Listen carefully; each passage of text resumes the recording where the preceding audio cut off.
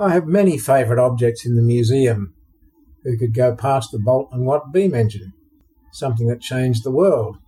I marvel at the entrepreneurial spirit that created something like this over 230 years ago, and how it was possible to make its complex component parts with sufficient precision in the absence of machines like the one they form part of.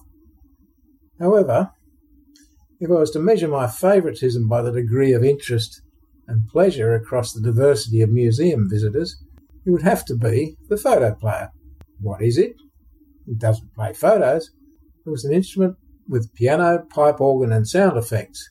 It was used to accompany and give some atmosphere to silent movies, or photoplay as they were called before the term movie became fashionable. Kids would be mesmerised by the instrument that could play itself, and it was always a challenge to explain its operation in simple terms. The oldies who remembered the pianola would reminisce, and those visitors in between age would often remember an instrument that survived into their childhood, perhaps not working as well as it did in its prime. Often I met a visitor who had come to the museum especially to see the instrument and was interested in the story of its origin. More than once I met visitors who knew the hall in Goolwa in South Australia where it was installed. It was always fun to bring this instrument alive and explain how music and sound effects made early motion pictures enjoyable in the absence of a soundtrack that we take for granted today.